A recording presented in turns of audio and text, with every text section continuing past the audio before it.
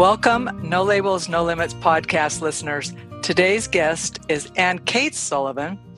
And for any of you, and I know there are some because we've had private Facebook conversations, who have studied and really have enjoyed the legends of Celtic heroines and the mythology around that, you're really going to enjoy listening and speaking with Ann today, because she has not only studied that, but that has been a trajectory in her life. And she has recently published 2 new books, The Heroines of Avalon and Legends of the Grail. And we're going to talk about that.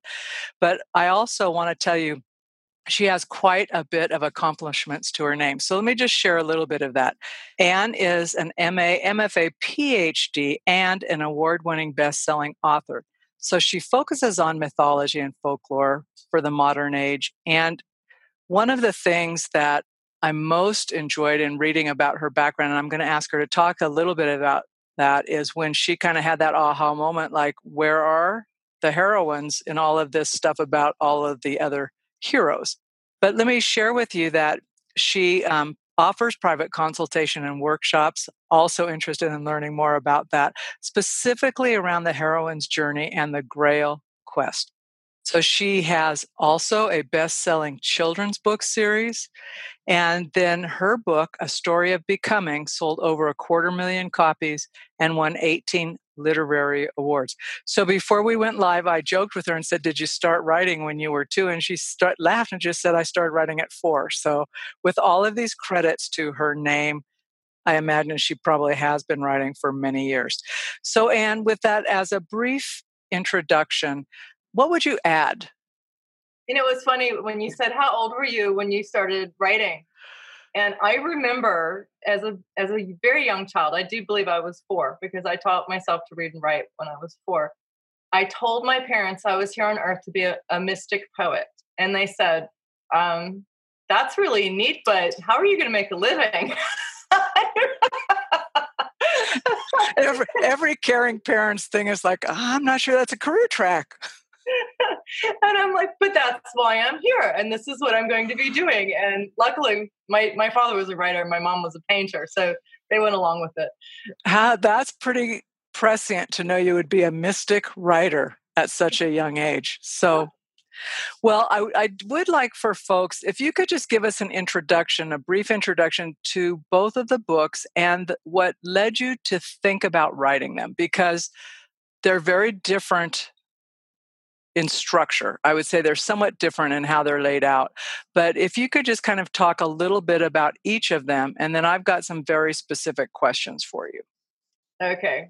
So I hope that most people had a wonderful grandmother and that you could go over to their house. Maybe she was an aunt and you could go over to her house and maybe she'd be making some food and she'd be stirring her pot. And while she was doing these sort of mundane activities and the steam was rising up, that you might start listening to the stories that she was telling you, right? And so my Nana used to tell me about the Knights of Northumbria, the men that lived in Bamborough Castle that were so ferocious, and that eventually these men, because of their great deeds, and were given this land grant. And actually, if the story is correct, and who knows what's myth and what's truth, but I like it. The land was given in 1668 to our family by the King of England, and so this is still in the family. So we can walk on this 200-acre plot, this 200-acre farm, and look at the graveyards where John and the relatives from England and Scotland were buried. And so, of course, I was fascinated by these stories, completely fascinated. They had me. And so I was lucky enough to win an overseas research award to King's College London. And of course, I have to go to Bamborough Castle. I had to go up there and see this place where these great knights and ladies lived, and discovered that in some tales, Lancelot was from there, and some tales, the Lady of the Lake was from there. And so I think from a very early age, my grandmother gave me a little sip from her cauldron, her pot, her grail. And she inspired me to go in search of something wonderful. So when I think about mythology and heroines and heroes, I will say that there are many fewer heroines told stories about, but it's also very familiar ever since, especially since Joseph Campbell's work, right? We all have this sense of the hero's journey. So it made me wonder, knowing that I got to ask you this question, how do you see the distinction between a hero's journey and a heroine's journey, if there is one? I think it's a really good question for our time. And I think it's one that we need to answer and that it evolves. But when I was studying and I was collecting folklore, I wound up I tell the story in the book that I wound up at Trinity College looking at this whole row of white male busts. And I thought, I'm not sure I really fit here. And so when I actually went looking in the west of Ireland, and I had this actually sort of terrible sense of emptiness. I was like, well, I'm here doing this, but will I ever matter? Will my stories, the way I tell it, will I matter? Am I out of place in some way? And so it became this kind of difficult question that I had to grapple with. And one day I went to Glastonbury, which is I don't know if you've been there, but it's the pilgrimage place. It's been a pilgrimage place in the southwest of England for many, many years. It's sort of the British Jerusalem. So I was there by a lovely well called the Chalice Well. And I was meditating and I was really asking to find the feminine face of the divine. And I had this presence, this wonderful mystical presence. And I saw what I felt. What I felt was this wonderful mother.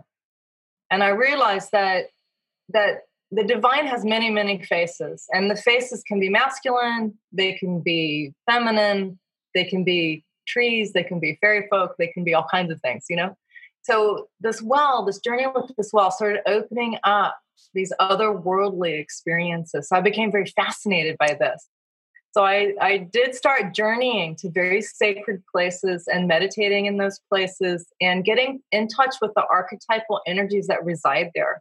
And this is there are stories that live in the land. And when you stand on those places, you can feel it. A lot of people go to they follow the hero's journey, King Arthur. So it's a very fantastic tale. And for my son wants to know everything about King Arthur, and I think it's important. But also the stories of Nimue, and you don't know these names. Nimue was the lover of Merlin, and she was actually, some people say, more powerful than Merlin, right? Then they have these other Welsh tales. Some of the women in the book were demonized, and so my job was to go back and say this one Welsh goddess, for instance, her name is Blodeuwedd. She rises up out of a flower. She's created out of a flower, and then she's called an adulteress and a murderer. So I had to go back and look at her tale to see why a flower goddess would be condemned. And as you read the tale, you can understand it. First of all, she doesn't operate. She doesn't have human morals. She's a flower. So she has a completely different perspective. So one of the things that happens as you begin a heroine's journey, heroine's different. Like a hero has to find his strength, right? He's going to ride into the underworld, and he's going to probably grab the hallows that he needs, and he's going to come back with them. On a heroine's journey, we're not slaying dragons. What we're doing is we're going to the place where the dragon resides, and we're going to listen to the dragon. We're going to befriend the dragon. So, which can mean all kinds of things. But a heroine's journey is becoming sensitive, about listening to the land, and this is a real story. There are these places, these sacred wells that you can go to. And at once upon a time, they say that there were maidens that lived by these wells. And heroes would go to these wells, and they would ask for a sip of inspiration. They would ask for the wisdom of the well. And the maidens, maybe if they thought he was a good guy and they thought he was really on track and maybe he deserved to be a hero, they might rise up out of the well, and they might let him have a sip, and they might let him begin to see what his gifts were. And the tales, as we've forgotten to go and honor these places, they've become sleepy. these places are sleepy. So part of the heroine's journey is to go back into nature and to spend time with the trees so that the trees wake up. The trees wake up and they go, yes, I do have a doorway. I do have a doorway. I'm an oak or I'm a holly bush. And yes, I do have a doorway to the place where the fairy folk are. I love it. Well, it's so funny because I'll be out talking to the trees. My husband goes, are you talking to someone out here? I said, uh-huh. I'm talking to the trees. And what are you saying? I said, I'm mostly saying thank you, right? Because it's like, you can feel it, right? And I'm not saying our trees are a sacred place, but there is that energy that when you're with it, it matters. But when you're talking about the wells or those sacred places, are they both metaphorical and literal places? Yeah, if we think about Glastonbury for a minute, you can go to Glastonbury and sit at the Chalice Well, and you can walk up the Tor. So there are physical places. Now, if you want to go to the realm of Annwn, which is a mystical place below the Tor, you might have to remember how the Druids walked in a spiral up to the top, and they balanced all 7 of their centers as they walked up, and they had to listen with the ears of their heart and then be invited into another world where they would maybe sit inside the tower and drop into Annwn, where they might meet Gwyneth Neath, who's the lord of the underworld, right? So there's one thing that you can do that's a physical, practical thing that anyone can do. And then there's another thing that happens when, you can think about it like this. Because everyone's a little bit afraid of being crazy or mad or, but I'm sorry, I'm laughing because I'm going, I don't know. There's a lot to be said for being a little bit out there sometimes. Well, if you're a poet, you have to walk the edge. But anyway, so you can think of it like this. Let's say that we were at the Tor and we decided we were going to walk up, and there's a concrete path that leads right up. And so you walk up, and then you notice and that it's steep, and there's a bird and there's a sheep and there's a tower. That's one way to do it. Or you might do something different. You might say, oh, I want to feel the energy of this place. I want to know the presence of this place. No, I'm going to feel where my feet need to go. And then your feet will start to take you somewhere. And then suddenly you find, oh, I'm by a copper beech tree. And that's the mother of the woods. What does she have to tell me? Where does she want me to go? Now, she probably won't just speak like a person. Oh, maybe she will. You never know. But you might feel the wind push you somewhere. And you go, oh, I'm meant to walk here. And look, there's a blue stone. Oh, look, there's a bird. I'm going to follow the bird. And so then you weave your way up. And as you're weaving your way up the hill, you go, oh, there's a hole in the side of the hill. I'm going to sit here, and in my imagination, I'm going to fly into this crevice, and I'm going to see where I go. See? What's interesting, the distinction for me is one is very, one's very connected to feeling and intuition and observing versus saying, this is what I must do, and just to have it done. But it made me think about, as you're talking about that, I may be off a little bit, but also I'm thinking on personally, but also just in today's world, the distinction between those two choices, saying you want to go and experience the place and the two different ways that are possible and potentially others. When I think about women and our working, and I'm going to say professional, I know it's not limited to just that, but there's a constant drive and an energy and a production that happens. And I'm curious how this either interrupts that, supports that, is at odds with that, but really being in a way that you're describing, how does that fit in with today's modern professional woman? Well, in the Celtic tradition, there is a space for someone to go out into the woods and to develop their mythic imagination. And you're right, in this culture, that's unless you wind up getting an overseas research award somewhere, you probably you might not be able to encounter that. But what I think is really important for men and women, because a heroine's journey is not just for women. I think we know the hero's journey, and both women and men have been on the hero's journey, and the hero does achieve. I mean, he's got to learn his strength and his courage and his bravery. He's got to learn how to protect his people. He's got to learn the truth from falsehood. So the hero's journey is a very important journey. And I love the stories of King Arthur. In fact, I'm writing a book right now Excellent. on kings and heroes, because I also need to know their stories. But I think the stories that are mostly missing in our culture are the heroine stories. And if you think about it, if you look at Greek and Roman mythology, you don't find solar goddesses. You find lunar goddesses. They always reflect the light of the masculine, and that's their role. But in the Celtic tradition, they're solar goddesses. My namesake, I will say, Anya. Anya is or Ain in some traditions, or Anu is a solar goddess. And in the old days, they're called the Paps of Anu. They're these two sort of bald hills, and they have little chimneys on them. And so at the summer solstice, they would ride up and they would light these nipples to invite Anya to come and to be with them, so that they would be full of fertility and creative imagination, and that we would have abundance and food and so forth. So I think for any woman who is interested in being very successful, and I'm also very ambitious. I love to tell the stories, but I like to tell them to a large audience. I think they're important.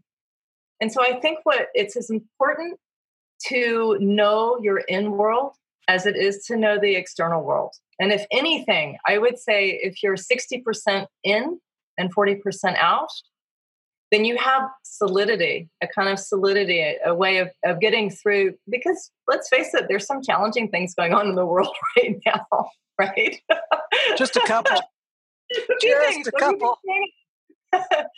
So if you know your in-world, and you know your friends and your dream companions, and first of all, you tend not to fear death so much, because you realize death is an illusion. That's one part that's really important as you do these journeys. You realize you become a walker between worlds. So you go and you find the poetry in the dreams to keep people alive, and you find your spark. So if you go on your heroine's journey and you talk to the ladies of the well, and you find the spark that is yours, and by the spark, I mean that piece of you that's eternal, that goes on forever.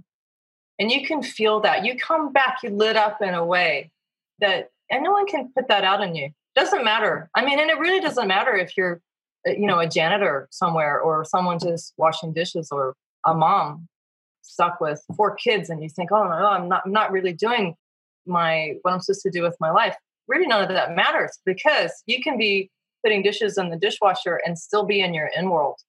And then when you have the opportunity to speak, or your dream job comes, or whatever your particular unfolding is, when that shows up, you have your spark, and that's going to lead you to your success, because that's your truth.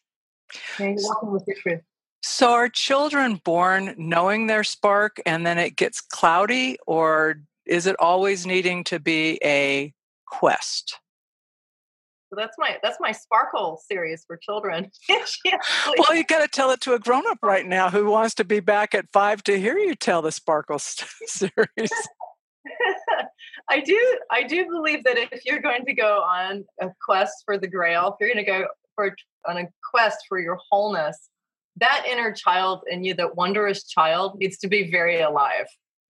So that's what the Sparkle series is about. And actually, it starts out with a little girl who says her name is Sarah, and she says to her mother, "Oh no, the clouds are coming in. The clouds are coming in, Mother. I'm starting to forget who I am, and I'm not Sarah at all. I'm Sparkle." And so her mother takes her into the forest to speak to the fairies. So you somehow intuited that. Well. That's a different story. Maybe we should do that one offline. But I do think that actually I'm going to read that series before finishing these books, just because there is a piece of me personally, because I can be so driven, that I just really like that little kid thing. And I remember walking into a room as a kid and having people react to me in a certain way. And, parents, they say, "Oh, that's my daughter, Sarah," or whatever. But I remember how I would be described as a kid. And then even as an adult, I'm thinking, oh man, my mom would say, oh no, all you need is Sarah around. You just relax, light, and right. Everybody lightens up. And I'm thinking, okay. As an adult, and especially as a teenager, you're thinking, what planet was she from? But as you get older, or you start thinking about that, you're going, I don't know, maybe that is some core thing that just got, I don't know. So I'm going to read the series, and then I'm going to ask you a couple more questions. I could go on forever with you because I'm just so fascinated.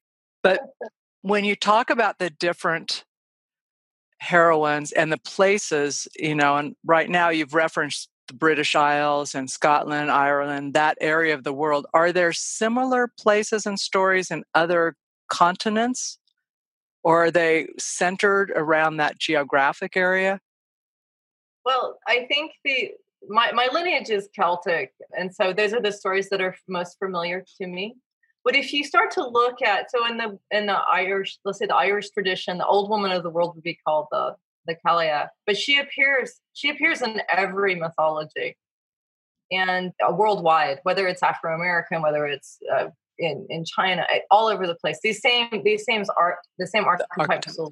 They're really close to the Norse mythology, especially because the women are so powerful. In the Celtic tradition, Norse tradition, you find, I mean, some of these characters are really great. Like, let's take Skaya, for instance. So she's a goddess that lives in the Isle of Skye, just in Scotland.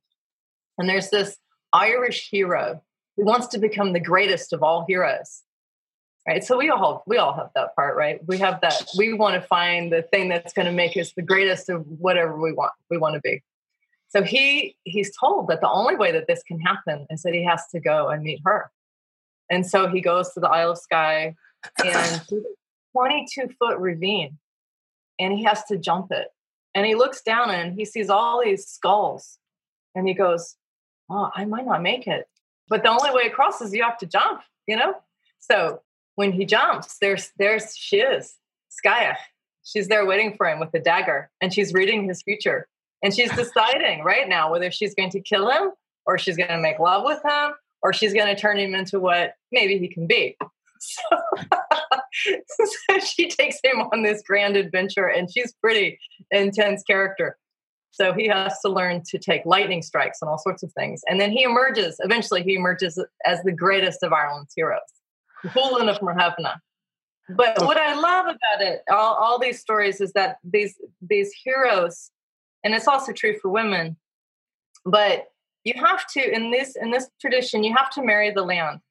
If you're separated from the land in some way, you're going to be weak, you're going to be taken out. But if you really learn your magic, and by that, it's in this tradition, there are 4 sacred hallows. So you have to have your sword of truth, which is King Arthur. If you think of King Arthur and the Excalibur, his sword, and you have to have your spear of inspiration, which is also a masculine thing, but it's being able to handle the lightning bolt, the inspiration that comes from the gods or the goddesses that's going to light you up, whatever the energy is that lights you up. And then there's the feminine side, which is the cup, this grail. And it might be a cauldron, it might be the cup of it could be all sorts of things, but basically it's what you need to look for to develop your receptivity so that you can travel into the in-world. And then the last piece is the stone of destiny. And so in all the traditions, you have to go looking for these pieces. And when you find these 4 hallows, then what you're doing is you're finding your wholeness. And of course, on your adventure, you have to meet not only the beautiful Grail maidens and you have to meet the Green Knight who might behead you. You're going to meet challengers or the ugly hags. I love the ugly hags, who come and they have like long teeth and they have warts and their ears stick out so they're terrifying. And, but you have to learn to embrace that too. And I think it has, especially for women, I think embracing the old ugly hag is really important. If you really want to stand as a queen and have substance, like a real message, something that's alive in you, I just like, here's my brain, and you've just really slammed the introvert. It's like, oh, wait, I've got all these questions. So let me ask you about that. When you think about embracing the ugly hag, is that also, it seems to me that by doing that, it's also self-acceptance in a way that allows you to be more, I guess, less taken off center would be my language for it, not necessarily in your language for it. Am I understanding you correctly on that when you're developing that and being able to embrace those parts of yourself? Yeah, from a more practical point of view, if you think, we're raised in a particular culture and we're told, oh, you have to be nice and you have to be pretty and you have to behave this way and you have to do all these things. And so the hag gets pushed into the shadows. Well, what's wonderful about the hag is she's got a big cauldron and she has all of your gemstones, your emeralds and your diamonds, all your creative juices are in there stirring. And so when you go, it's really, people call it shadow work. So it's when you go in and you say, I don't want to just be part of who I am. I want to be completely who I am. I want to be the spring maiden, yes, of course, and hold light, but I want to have the power of the dragon in me too. I want to be scary sometimes. Sometimes you have to breathe fire. I know it sounds weird to say. I probably shouldn't say this for clients that I work with, but honestly, there's that part of me that goes, sometimes I just want to be tough. I want to be able to be that scary. Anyway, so when we think about that, the hag, please. The hag has power, and that's why we're afraid of her. Because she's powerful? Because she's powerful. And does she get demonized for that? She gets demonized everywhere. She's, yes. She's called the old witch, but really what she is she's the keeper of our dreams. And she does appear in all mythology, world mythology everywhere. But she's particularly, you'll find her. I love the adventures on the heroine's quest when you go looking for her. I just finished a children's book about her. It's called Eva and the Rainbow Dragon. But they have to go meet the old woman of the world in the cave. And so, anyway. Okay, another book to add to the list. I'm already addicted, so I just, I have to own that. Okay, so I'm going to, we've got your two books. Let's just say I've never touched them, right? And now you're saying, Sarah, for you to get maybe not the most benefit, but for you to walk through this and understand the concepts and all that, how would you suggest I do that? Does it matter? You can be totally intuitively and just open a page, which would be fine. If you have an Irish background, and I can't remember how many millions of Americans have Irish backgrounds, but if you have an Irish background, you might want to start with Legends of the Grail. And because those are mostly Irish stories. And it begins with the creation story of Ireland with Césaire. It was the granddaughter of Noah, was not allowed to board the ark. And so, if you can't board the ark and the storm's coming, what do? You make your own ark. So she creates her own ark and sets sail. So I love her, and she opens the stories of Ireland. And the second book, Heroines of Avalon, these are mostly British stories. They start in Wales, and they're a little bit more contemporary, meaning they're from the 5th to the 12th centuries. Yeah, those are pretty contemporary. The thing that's one of the things I really love about that book is I kept reading about Percival's sister, and I thought I think she needs a name. She's actually the woman that opens the gates to Saros, which is basically heaven, so that the other knights can go on their quest. And so she's the first of the Grail champions. She's the first, and no, you never hear about her. So anyway, her story is in there, and I loved finding her. Her name is Dendrana. I loved finding her name and letting her give her story. So that's a great questing adventure. Very cool. When you were researching this, did you go and talk with other scholars in this, or did you have to do most of this through reading? Or through stories? I'm definitely a hybrid. I love, I work with John and Kathleen Matthews. They're Oxford scholars. And so I stay in that scholarly world a little bit, but they also love Celtic shamanism and Welsh magic, and I have friends that are druids, so we go questing into the Numatona, the sacred groves. So, but I find once I know a story, once I familiarize myself, so the book's made up like this: you get the traditional tale. This is the tale as it's given, and then once you have that friend, once Erin appears, and you think, oh, okay, so I know a little bit about this woman. Then, if you can go to the place where her home is called Care City, and you can go to this place. It's right between Anglesey, which is the west coast of Wales. Anyway, if you stand on the west coast of Wales and you look out, you might just see the spinning castle. You might just see the glass spinning castle, right? And so, looking out there, you can enter that mythic imagination, and then you can develop a friendship with the woman who sings with the stars to bring all things into being. That's her role. When you're talking about that, it made me kind of recollect a time I was traveling in Scotland with my sister and another friend. And you're saying like the land can have such like, sometimes you feel crazy. Like you're sitting there going, what's going on here? Nothing visually is going on. You're just standing there, right? And I do remember we were off on an island, I would say west, but now I'm orienting to North America. So it actually may have been east. But we were on that island, and all three of us thought, we need to be off of this island. Honestly, we woke up the next morning and said, we got to go. We were going to stay a couple of days. We got on a ferry and got right back to the mainland. We never knew why. It's like, how'd you sleep last night? We need to leave now, right? It was just that energy. We didn't belong there. So there are places, they're haunted places too. I don't go into this in these two books, but I do think it's important when you go journeying, and I love journeying. I love taking a quest to pull. And when you go on a true journey, you don't have a plan. You're going to wait. You're going to listen. You're going to follow.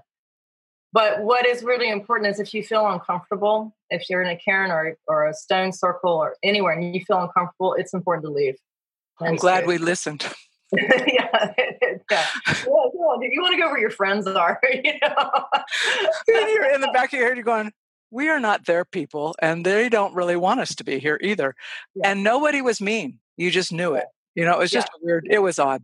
But, you indicated that you take people also. Do you have people go on, I want to say pilgrimages. I'm not sure that's the right word, but on discovery with you to the Isles and go to some of these places? Yeah, we go journeying and we go questing. And sometimes it's a pilgrimage.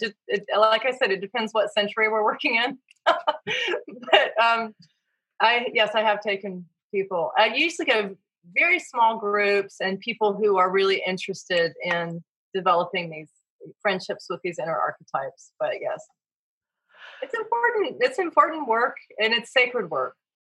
Yes. Do you find people kind of open their arms to your concepts, or they just go, here comes her, she's kind of out there? What I tend to find is that people love quests. They love journeying. And even if, I've had a couple times, and I hate to say it's men, but it's usually men, who were like, oh, this is ridiculous, this idea is that trees speak. And I'll say, okay, so see this oak tree here? I want you to sit with your back up against the oak tree, just for a little while. Just sit with your back against the oak tree and just see if you feel anything. And then I'll come back around later and they'll have their arm around the tree. The tree's alive, So I've had a lot of experiences like that. And I think this is important because I think when we have our own personal experiences, and it's not what someone's telling you, but it's something that you've actually felt in your own heart, your own soul, your own body, then you're going to relate to the world and to each other differently. So thinking about that, as we wrap this, I want to ask you how we might, because you made the distinction that the heroine's journey is not just for women, and the hero's journey is not just for men. How do we bring that learning so that we can start to heal? It feels to me like we have these big divides that are almost not real, but we believe in them now. And so we act in a way that there's this divisiveness. And I'm interested from your perspective and from the perspective of the ages, how do we heal those? how we create equality between the masculine and the feminine. Right, so that everything benefits. Because I'm thinking about the whole, like, we can lift up one or the other, but I'm not sure it's not an either or. I don't believe it's either or, right? No, I don't think so. There's an old story about a man named Amangons. He was a king, and he was a horrible king. And he went off to the well maidens and he raped all of them. And at that point, the magic and goes underground, and that creates a wasteland. And what we learn from the story, when you really go into that story, is that if you try to enter an enchanted world, if you try to enter any kind of world, if you try to have a relationship with a woman that's based on domination and violence, it's not going to work. It's not going to work with a man either. And so what really, when we go find our four hallows, if you think about it, they're two feminine hallows, no two masculine hallows. Ultimately, we're neither. We're a whole being. But when we go and we look for those hallows and we find them in ourselves and we become balanced in our own nature and we're standing more fully in who we are in our truth, then we naturally balance. And I'm married, luckily, to this wonderful, when I met him, like, he's a Sullivan. And I said, "Oh, you're one of the old Celtic kings. I know you're the ones from Munster. And what's really fun about that is he holds it anyway. He holds the archetype of the king anyway. But as he steps more fully into that, he makes space for me to step more fully into my queen. So he gives me more room to create and express and not be frightened of the mythical, poetic world that I love, the in world. And so when the king, and of course, not only do I have to depend on, I don't want to depend on John Patrick for it, even though he does hold a great space as the kingly protector so that the goddess of sovereignty can create. But it means that I have felt in this book I'm working on now, Kings and Heroes, how author also lives in me, King Author. I need to know my own truth. It needs to come from deep within me. I need to know when it's time for me to quest into the shadow realms and discover the next piece. And that's as important as discovering the goddesses. In the books, the third part, I give it a way to do a meditation with the goddess. Sometimes it's connecting through a tree or sometimes a mythical landscape, but a way to go in and create these friends. They're really friends. They're dream world friends. And it's fun when we do, because as we get to know them, then depending on what life situation's going on, you go, "Oh, hang on right now. I'm feeling like I need my boundaries. Oh, I need to call him Skaya." Or, "Oh, I need to be a little more gentle right now. I think I need Mir's beauty and sensitivity." Okay. And so they help you know how to respond to each situation. So there's not one response, but it's what's called for right now. And I think that all of these in-world champions, the heroes, heroines, the kings and queens, they help us do this. Well, I would love to talk to you for a long, long time, but I'm just going to ask you now that you're moving from the West Coast to the East Coast, what is next for you there? I have felt for a while that in my wisdom years that I wanted to retreat more into the mountains. And I grew up in Virginia in the Blue Ridge Mountains, and I love the trees. I love the lakes and the rivers.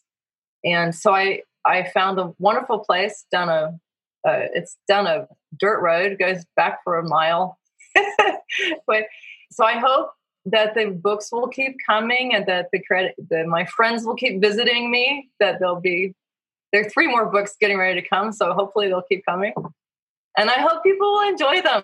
That's the whole point of telling the stories, is you want people to enjoy and find this spark within them. So they tell their own stories, so that they live their lives in beautiful ways.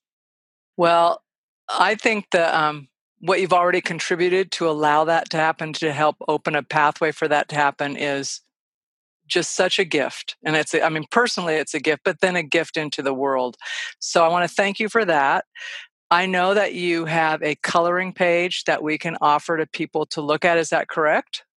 I have a page you can download and color. I love it when people take colors and they draw on these pages, because are you reaching for your red strength or your green compassion or the black of your powerful cauldron, or so you can start to play with these rainbow colors and see what's emerging, what's missing. That'll be fun. I'm not sure I'll be able to look at colors quite the same. So last question that I ask of everybody, almost everybody, is if you could go back and tell your 1-year-old Ayn, because you knew at 4 what you wanted to be, but what piece of wisdom might you offer her or someone else that at that age who doesn't feel as grounded in who they are or have their sparkle? Someone who's 1 year old? Well, you can pick any age, but I just figured I was going to say 5 or 6, but you already had it figured out at 4.